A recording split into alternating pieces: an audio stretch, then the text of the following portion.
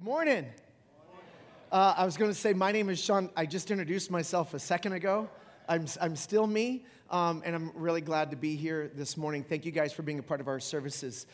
This is the one service of this weekend where all of the Manna guys are actually, the bike riders are actually in this service. I don't know. I see one of them down here in front. I don't know where the rest of the guys are. But if you're with Manna on that bike ride, would you do me a favor and raise your hand so all of us can see you? Okay, there is. Okay. Oh, you guys are spread out. All right. Thank you, guys. So they're raising $50,000 in this 500-mile ride, and I told Garrett I think Grace Church might be able to match that, and by Grace Church I meant you. That's what I meant when I said that. So I listen. How cool would it be if we could double what's given to that project in Kenya? We're going to be able to go see them in 3 weeks. There's 9 of us that are going to Mombasa. We're going to meet Bill Hott and Pastor John Onwenu. That's not right. Pastor John is what his name is for sure. I'm going to be able to meet him. And so if you follow me on social media or Facebook or even I'll make sure it gets reposted to the church. You guys can actually see our church. You'll recognize people from our church family in some of those scenes you just saw in the video. Really excited about it. Bruce O'Neill, the founder of Manna, is also here today. Garrett, my son, was the one that mentioned him. Bruce, I'm going to ask, listen, so here's the thing. Bruce was a missionary. He's from Dallas. He was a businessman. And after he was a businessman, and by his own accord, his wife would tell you he was fast becoming the world's worst husband. And then God got a hold of his heart at a church service he didn't want to go to. And as a grown man making tons of money, God changed his heart. And he's like, I need to make a ton of difference. That's what I need to do. And he ended up becoming a missionary in the Philippines. And as a missionary in the Philippines, here he is trying to tell people to turn from sin and begin following Jesus. But it's hard to get people to focus on their spiritual needs when they have no idea how they're going to feed their kids today. So he's like, dang it, I think I have to feed them so I can talk to them about Jesus, but how do I do that? So he started raising money from the States. Will you pay to just feed kids food every day so that I can talk to them and their parents about Jesus? And it worked. It was phenomenal. And then other missionaries and church planters around the world were like, that would be awesome. And that's how Manna actually got started. Got started by a missionary who was just doing whatever it took to help people who were hurting get some relief so that they could have some emotional margin to focus on their relationship with God. Now they're in, Bruce, how many different projects does Manna have around the world now? About 240 projects around the world. In how many different countries? 40 different countries. And one of them is North Korea. They have a noodle factory in North Korea that employs people that's run by a guy who's starting secret Bible studies, which means that this can't go on the internet now because I just outed that dude. But do you mind standing? I just want we've been talking about Manna since the founding of our church, and you've been an integral part of our church's mission. Can we say thank you? So if you get a chance to talk to Bruce after the service, that'd be phenomenal. They're doing a lot of good in a lot of places around the world for just a ton of people. They connected us to a mission project in Sierra Leone, and we went there a few years ago. And Sarah Gannon found out that one of the girls that was raised in the orphanage was about to graduate from the school that Manna had started, that we're helping to fund, and but had been accepted into university, but wasn't going to be able to go because it was $1,000 a year, and there's no way in the world her family would ever be able to come up with that much money. When you make $50 a month, $1,000 a year might as well be $1 million, right? And so Sarah Gannon, whose family is a part of this location, her uncle actually is one of the guys that opens the door for you every single weekend, and her aunt opens up the door on that side usually, but Sarah Gannon has actually paid for that girl to go all the way through university there in Sierra Leone. And well, sure, we could. She's not here in this service, but I'll let her know you appreciate her. But for those of us who are going to Mombasa later on this month, some of us are going to get the opportunity for that. And so our offerings today is actually going to help them do that. Connect people's physical needs to their spiritual needs and to make a difference. So it's a really, really cool thing that we get to be a part of through them.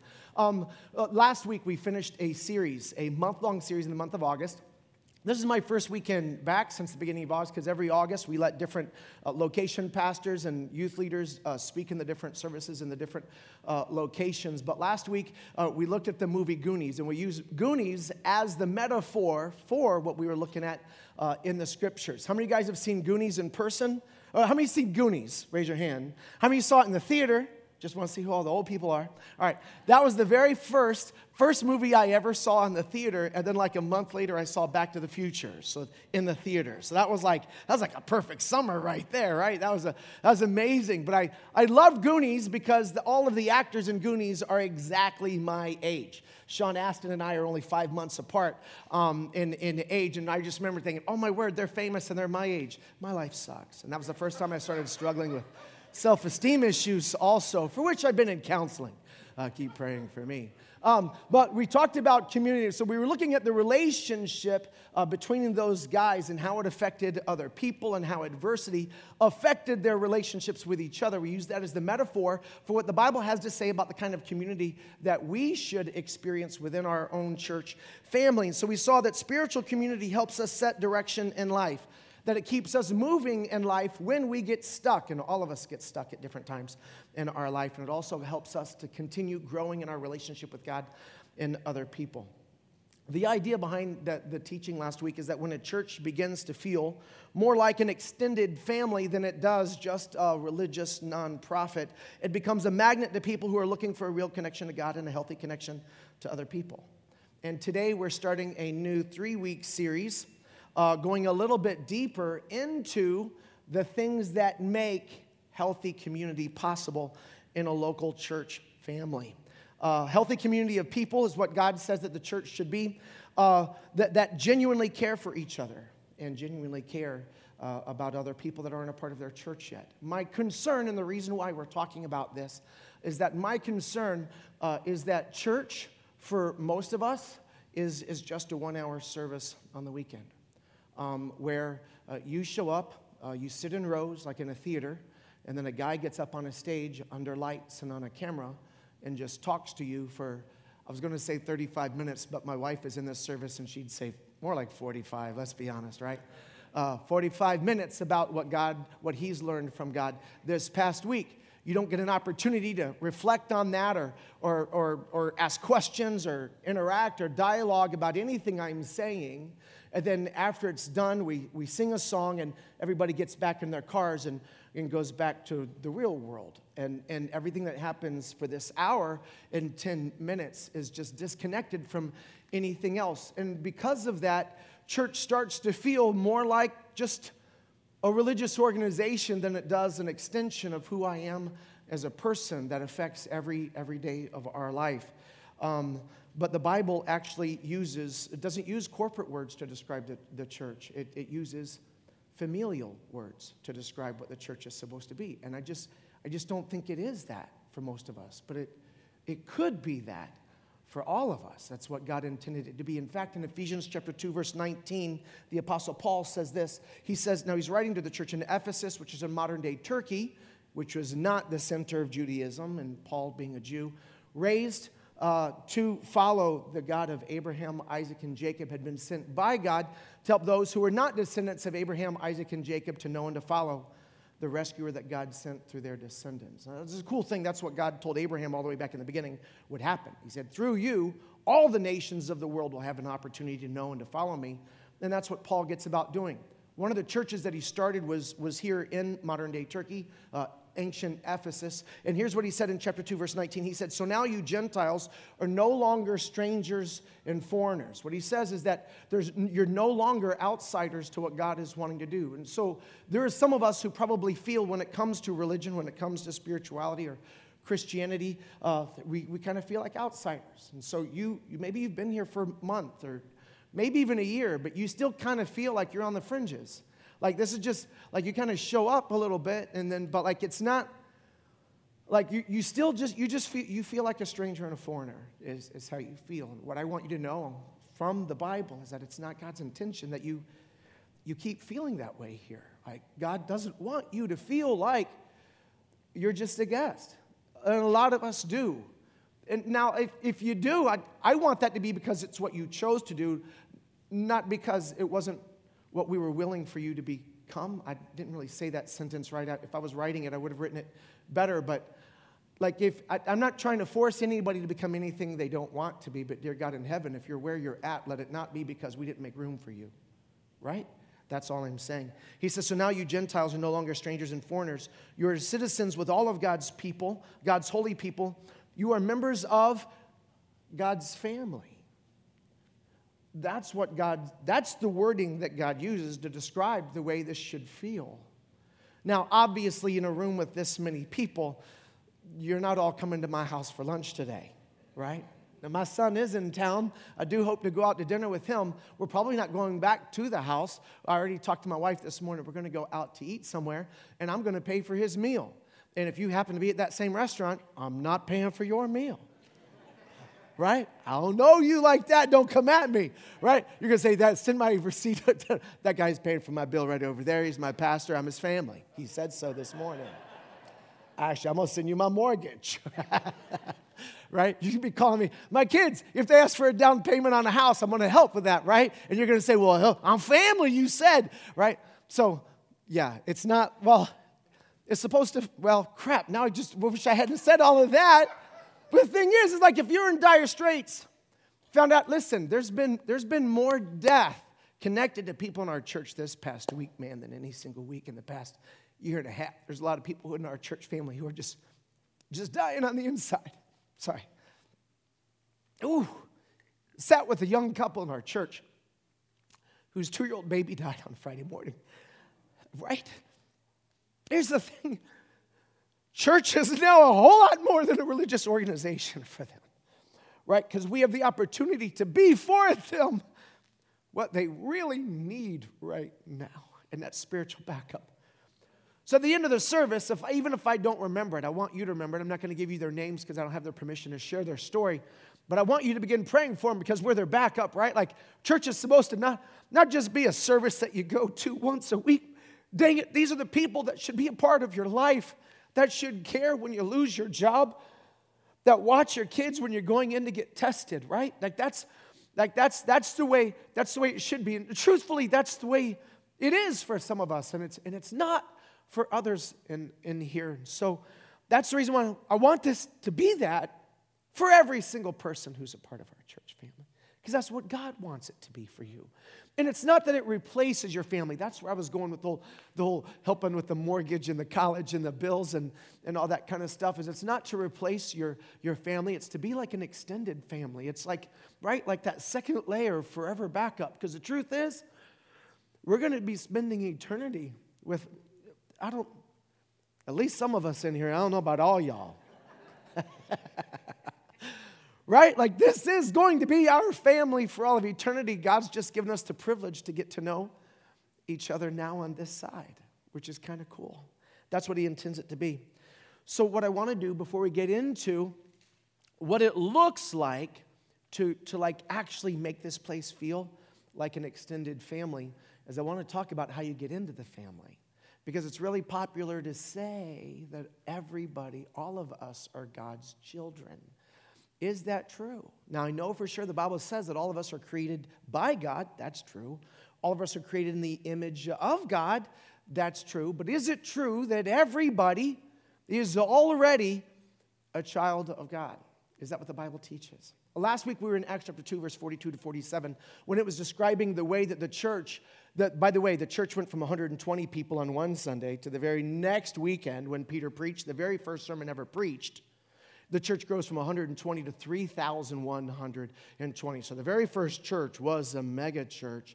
But how did they actually, so they did organize, because how could 12 guys, the 12 disciples, Judas had died, but Matthias had taken his place. How did those 12 guys, for span of care, how do they take care of 3,000 people? I mean, they can't, even in a church like this, like there's not 3,000 people, but there's too many people for me to be at everybody's funeral and to do everybody's wedding and to pray with every single person here who goes through. So what we do is we do get organized for the sake of span of care, which is the same thing they did, and that's what it talks about in verse 42, 47. So there is an organized part to our church family, but the organization exists to support taking care of people, the taking care of the people doesn't exist to build the organization. Does that make sense? So in Acts chapter 2, verse 42 to 47, he describes the way that they broke up into smaller groups to actually take care of each other.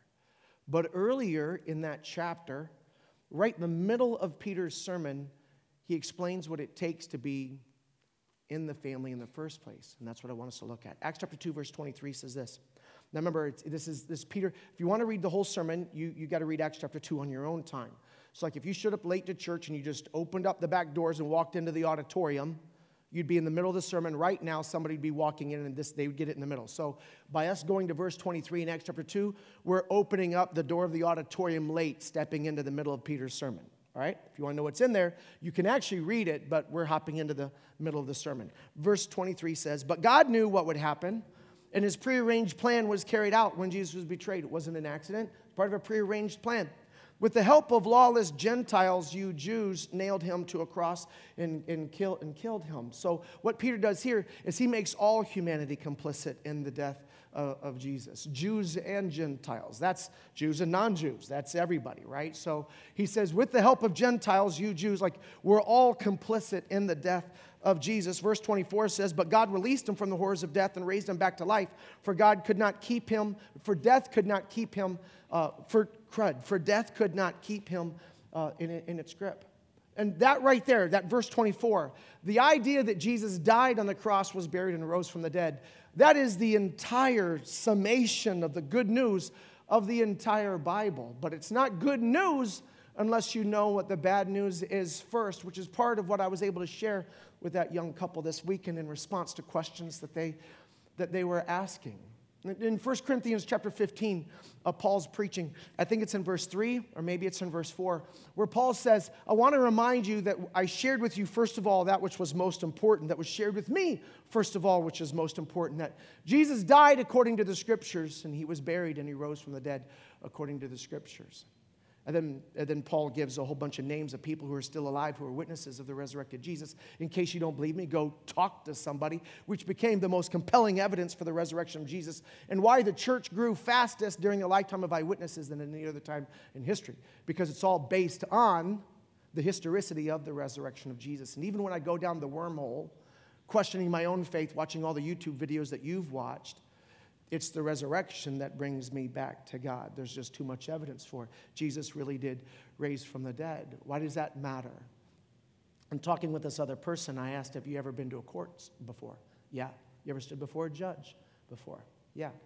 Does the judge care how many little leagues you've coached in your lifetime? No. Why? Because the only thing the judge cares about is whether or not you're innocent or guilty. That's what good judges do. A good judge just wants to determine, are you innocent or guilty of the crimes for which you're accused? And the truth is, every single person have broken God's laws. We've all become guilty. We've all committed crimes against the 10 Commandments. We've all sinned against our fellow man. I don't have to go through all 10 of them, but the first one is, don't make anybody else more important to you than God. I've done that with my wife. I've done that with my kids. I've done that with girlfriends. I've done that with fantasy football, right? I've done it with everything. I've done it with money. I've done it with jobs. You have too, so don't judge me, right? Second one is don't pray to anybody else but me. I remember as a 6-year-old, my grandma died. I started praying to my grandma. My dad said, "Dad, what are you doing?" "I'm praying to grandmommy," or grandmama. And he said, "Listen, we don't pray to anybody else but God. But I'm sure God knows her. So you want to tell grandmama something, you tell Jesus and he'll tell her." Right? All my dad was doing is just redirecting me towards, and some of us were raised in churches where we were taught to pray to other people. Not even knowing. I don't know how they get around that, but that's not for, I ain't judging them either, right? Third commandment is don't take my name in vain. And I've been around some of y'all long enough to know some of y'all got some potty mouths in here. Fourth commandment is don't ever skip a day of worship, the Sabbath, but we've all skipped. Haven't we all skipped? Yes or no? Am I, as a preacher, the only pagan in the room? Right? And the fifth one is don't disrespect your parents. Like we're 5 in, you're 5 screwed. Am I right? Yes or no? Okay, so when we stand before God, it's not how many times did you go to church. Are you innocent or guilty of breaking my laws? You can't front then. He's God. Right? You can't say he pled innocent because you got to prove it. No. He's God. Like, you're just like bare. Like, just all the masks, everything are off. Have you broken my commandments? What will every person in this room say? Yes. If God is good, can he let bad people off the hook? Hold up. Would a good judge let a convicted criminal go free? Not a good judge.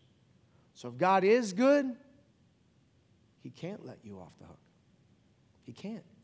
Your crimes must be paid for. Because he's love, he let an innocent person take your place. But that's why I can't die on the cross for your sins. I got my own sins to pay for. The only person who can pay the price of somebody who's guilty is somebody who's what? Somebody who's innocent. But who has ever lived without ever breaking any of God's laws? Muhammad never claimed that. Moses never claimed that. There's only one person who's ever lived without ever breaking any of God's laws. His name is class. He's the only one. Now, if Jesus is just a man, then that one man's life would cover how many other men's lives? If he's just a man, then his one life covers how many people? One. But if he is who the Jewish Bible said he would be, that to us a son would be given, a child would be born, a son would be given, and his name shall be called Wonderful Counselor, the Mighty God, the Everlasting Father, in a diaper. If Jesus is God in the flesh, then how many people's lives is God's life worth? All of them. That's why we need Jesus. That's why it's good news that Jesus died on the cross. The Bible said that God made Jesus, who knew no sin, to become sin for you. So Jesus pays the punishment that every single one of us deserve so that we could receive exemption. The Bible says that we stand before God in Christ. What that means is Jesus lives his whole life with his robe without ever getting any dirt on it. I live my whole life getting nothing but dirt on my robe. So what Jesus does is he says, I'll take that for you. And he takes my dirty robe and puts it on himself, and he gives me his clean robe. And so when I stand before God in Christ. And I'm judged and I'm blessed as though I was. Right? Like, that's the good news. And when Jesus rose from the dead with new life, the whole point was that he didn't just want to pay for your sins. He wanted to give you a new shot at life. That's why this is good news. That's the sermon Peter preached. And I just gave it to you. So here's what happens at the end of his sermon. Acts chapter 2, verse 36 says this. So let everyone in Israel know for certain that God made this Jesus, whom you crucified, to be both Lord and Messiah. That's the end of his sermon. He tweets it, puts hashtag boom, hashtag mic drop, and walked off social media, right? At the end of the sermon, here's what happened, verse 37. Peter's words pierced their hearts. And they said to him and to the other apostles, brothers, what should we do with this? Like, I get it, but how do I get into God's family? Like, how do I do this? Here's what Peter said, verse 38. Peter replied, each of you must repent of your sins and turn to God. Repent of your sins and turn to God. Man, that equals the same thing Jesus had said in Mark chapter 1 and Matthew chapter 4, his first sermon he ever preached. He said, repent and believe, for the kingdom of God is at hand. Peter gives them the same sermon Jesus gave them. You need to repent of your sins and turn to God. And then he goes on and says, when you repent of your sins and turn to God, when you get to the place you say, God, I'm sorry for the things that I've done, all the different commandments I've broken, the way I've been selfish towards my fellow man, I receive your payment. Had a girl ask me this week, so how do I get that? And I said, well, if I'm going to pay for your meal, how do you get that? What do you have to do for it? She goes, I don't know, let you? And I was like, yeah. So she says, so all I have to do to get Jesus to pay for my sins is let him? And I said, essentially. For Romans chapter 10, verse 13 says, just ask, for whoever calls on the name of the Lord will be saved. Just ask. Jesus, listen, if you're paying for people's meals here, I wouldn't ask, but since you're volunteering, please, here's my bill too. Jesus, I'd never ask you to die on the cross for my sins, but since you did, and you're willing to pay for mine, I ain't crazy. Please, pay for mine too. And be baptized, he says. Each of you must repent of your sins and turn to God and be baptized for the forgiveness of your sins. Then you will receive the gift of the Holy Spirit. That's the sermon. Acts chapter 2, verse 41 says this. Those who believed what Peter said now that they had believed, were then baptized and added to the church that day, about 3,000 people in all. Some of you guys, today you're going to get the opportunity to turn from your sin and follow Jesus. You're going to get the opportunity to place your faith in Jesus' death, burial, and resurrection as the only thing that takes away the debt you owe God because of your sins against him and against others. And then your next step, if you actually are going to follow Jesus, is to be baptized, and that's next weekend. And some of you guys right now, you're like, I wasn't even ready for this. Good, you got 7 days because your butt's getting dunked next Sunday, right? Like if you're going to follow Jesus, then dang it, let's follow Jesus. So you say, well, I was already baptized as a kid. All right, that was an expression of whose faith? Your little baby faith or your mom and dad's faith? Like who chose for you to be baptized? You or your parents? Your parents. So it was an expression of whose faith? Theirs or yours? Theirs. So bro, how long are you going to live on borrowed faith? You can't live on somebody else's faith. At some point, dang it, this has got to be your own. And you got to bring this bad boy full circle. What your mom and dad started as a baby, you now got to own for yourself, right? And get your booty dunked, right? So that'll be next weekend. Go to that'sgrace.org/baptism. If like you're thinking, I got some more questions. I got frequently asked questions in there, and when you read through that, it's like 3 paragraphs with 3 different questions. I think that's how it's formatted. And then at the end it says sign up for baptism, and that's next weekend. But I want to be really clear on this. Not everybody is in the household of faith. Not everybody is a child of God. John chapter 1, verse 12 says this, but to all who believed Jesus and received Jesus, he gives the right to become the children of God. Those are the only people who are children of God. Those who believe in Jesus and then receive him. Satan believes Jesus died on the cross and rose from the dead. What Satan's never done is repented of his sins, turned to God, and got his butt dumped. Right? As he ain't never doing. You can believe all the right stuff and still be just on the fringes of the family. In the same way, I fell in love with Billie Jane, and I wasn't married to Billie Jane, but I loved her with all of my heart for the rest of my life. But I wasn't married to her until I repented of my single man ways, turned to Billie Jane and said, what 2 little words? I do. And in that moment, I entered into family with Billie Jane. You love God. You know who God is. My question isn't, do you believe in God? Satan believes in God.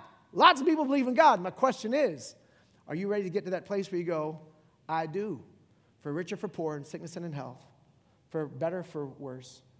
I just messed up the vowels, but you get where I'm going with all that, right?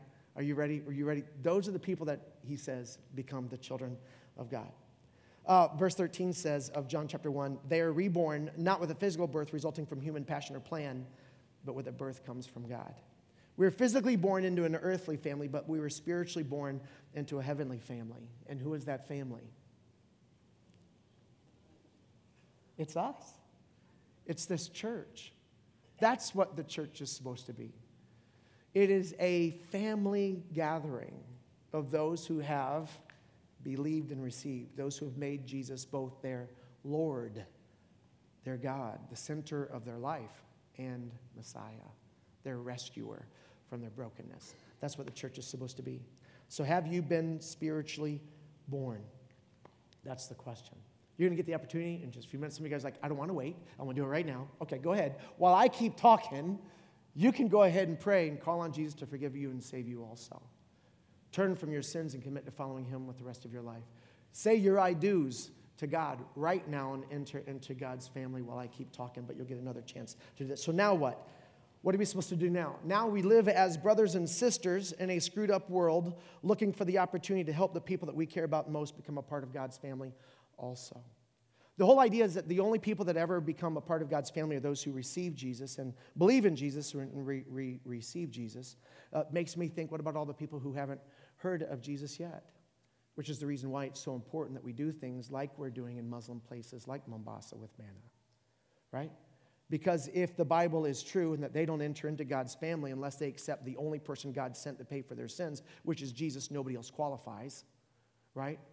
It becomes incumbent on us to make sure that everybody does get a chance to hear, which is the reason why We helped the Ballingers go to Mongolia, which is the reason why that we helped Pastor Joseph in Sierra Leone, which is the reason why we're helping Pastor Lenny in Haiti, which is the reason why we're helping Pastor JP in Guatemala, which is the reason why we've started. How many other churches have we helped start in the past 15 years? Like 25, 30 other churches in Boston, because I still got friends who live in town who's still spiritually disconnected from God. Like, our church is paying for its bills, but that was never the goal of a church, to pay for its stupid light bill. Like, this church will be done when you don't have any more friends that are spiritually disconnected from God. But until we get to that day, bro, we got freaking work to do, right? Nothing's more important than this. My job just pays the bills so I can do what I was created for. And that's help everybody on Seaver Street know one to follow Jesus, and everybody in Stoyak know one to follow Jesus, and everybody, right? Everybody at the Dawes School, everybody at O'Donnell, everybody at the high school, knowing to follow Jesus. But in this process, and the cool thing is I don't have to do this alone. I've got my church family to help me with this. What you need to know is that no family is perfect. How many of you guys come from a perfect family? Let me see the liars in the room. Just want to say, aw, little dude right here. My family's perfect. I thought that too until I was 14 and started hearing stories about everybody else in the family.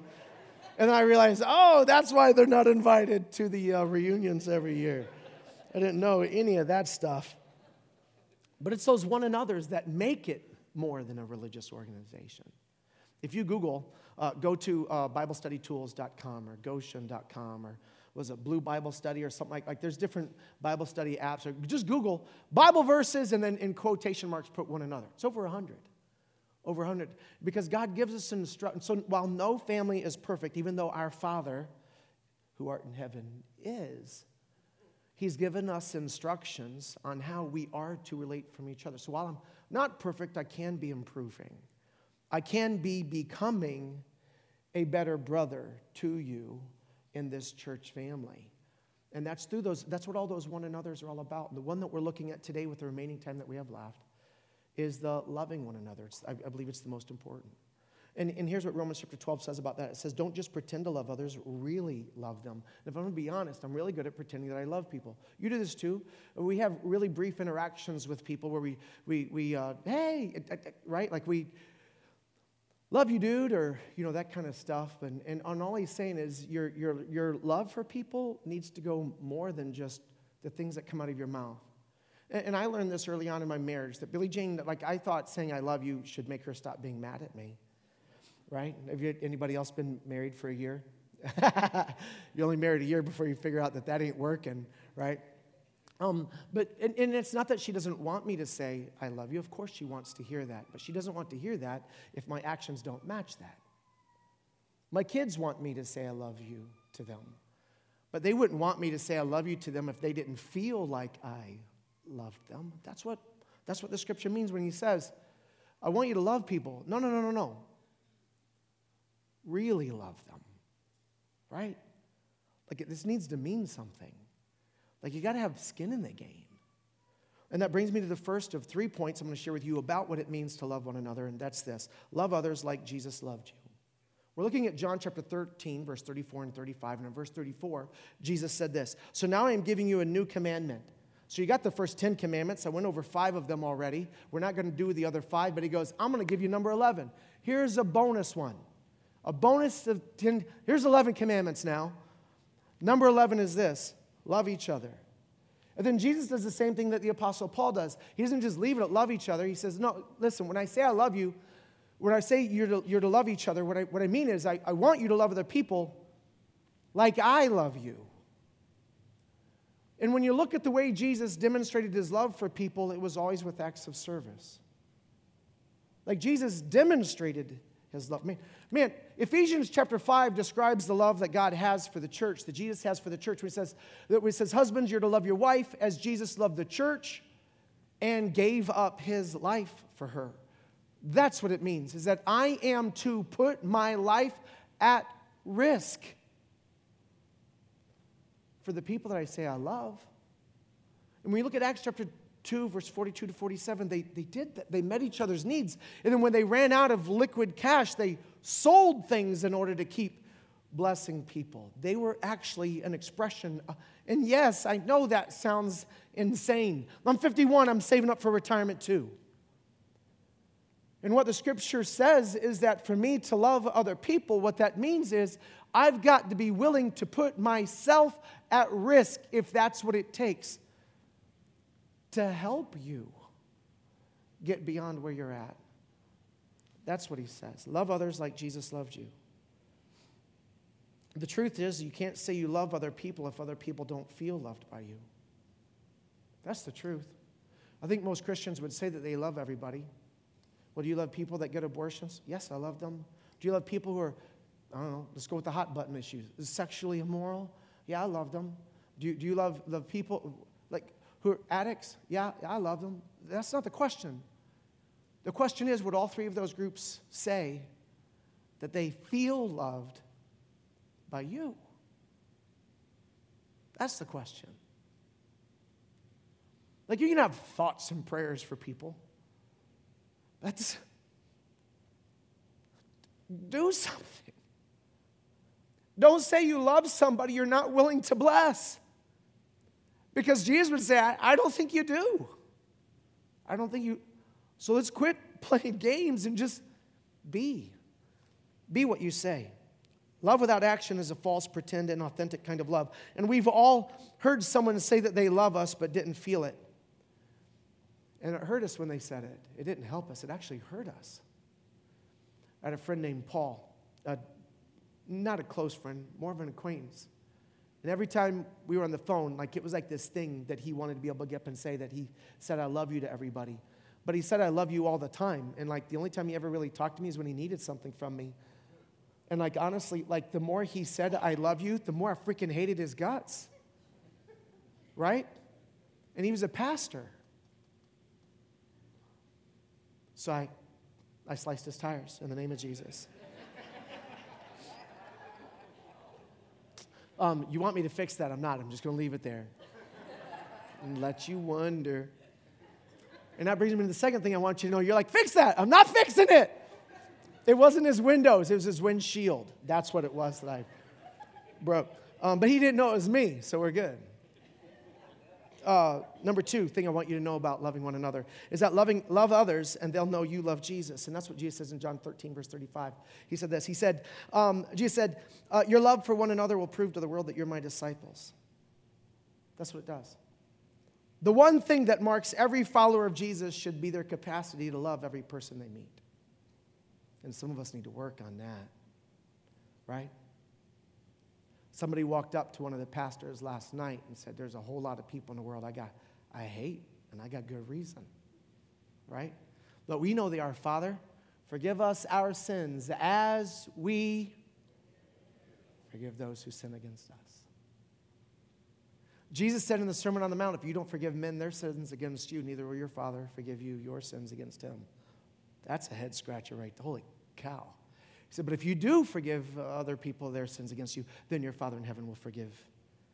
Jesus even said, if you bring an offering to the temple, and you remember at the door of the temple that you have a problem with somebody else, leave your offering at the temple. God don't want that crap. What God wants is a clean heart. Go get reconciled to your brother, then come back and give your offering. That's what God says. God says, you can't pay me off. I don't care how much you give. If your heart ain't right, we ain't right. That's what God says. And our capacity to love people that other people say, you have no, they don't deserve your kindness. I know, but I didn't deserve God's either, right? And so he gave me what I didn't deserve, so I should be willing to give them what they don't deserve. And it's that demonstration of capacity to love that's attractive to other people. When Taylor this past week passed a kidney stone, actually, I don't even know if he's passed it. He was in the hospital for 4 days. I called his wife. Taylor's the pastor of the Braintree location. And I called his wife to see if she needed, because they didn't get back from the hospital until 4:30 in the morning. So I said, do you need somebody to take the kids to school today? And she said, no, the people in my life group got it. I don't have to do anything today. Yeah, that's exactly it. When this family loses a baby on Friday and the whole church comes around and supports them, it becomes incredibly attractive to the other people in their family who are still spiritually disconnected from God. When my neighbor across the street, her 37-year-old husband died in front of Cumberland Farms, in front of Beantown Diner a month ago. And the Christians on our street helped pay for her funeral expenses. Man, that moves people in her family. And they're talking to us about God and our church and everything because people don't see this in the world. Like, this world is jacked up. Can I get an amen? Right? And God has provided the solution to it, and it is us. But we're just complaining about the brokenness, bro. We're the freaking solution. Do something in the name of Jesus. Do something, right? Can't see my notes. Third thing, last thing I want you to know about loving others, this loving one another part. Number one, Jesus said, love others like I loved you. Number two, love others so that they'll know you love me. And then third is, love others so that they know I love them. Love others so that they know I love them. That's what he said.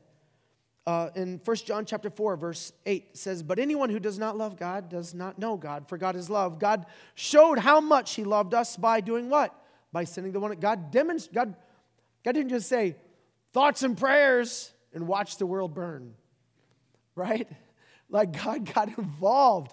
He sent his one and only son right into the crap to fix things. That's what God does.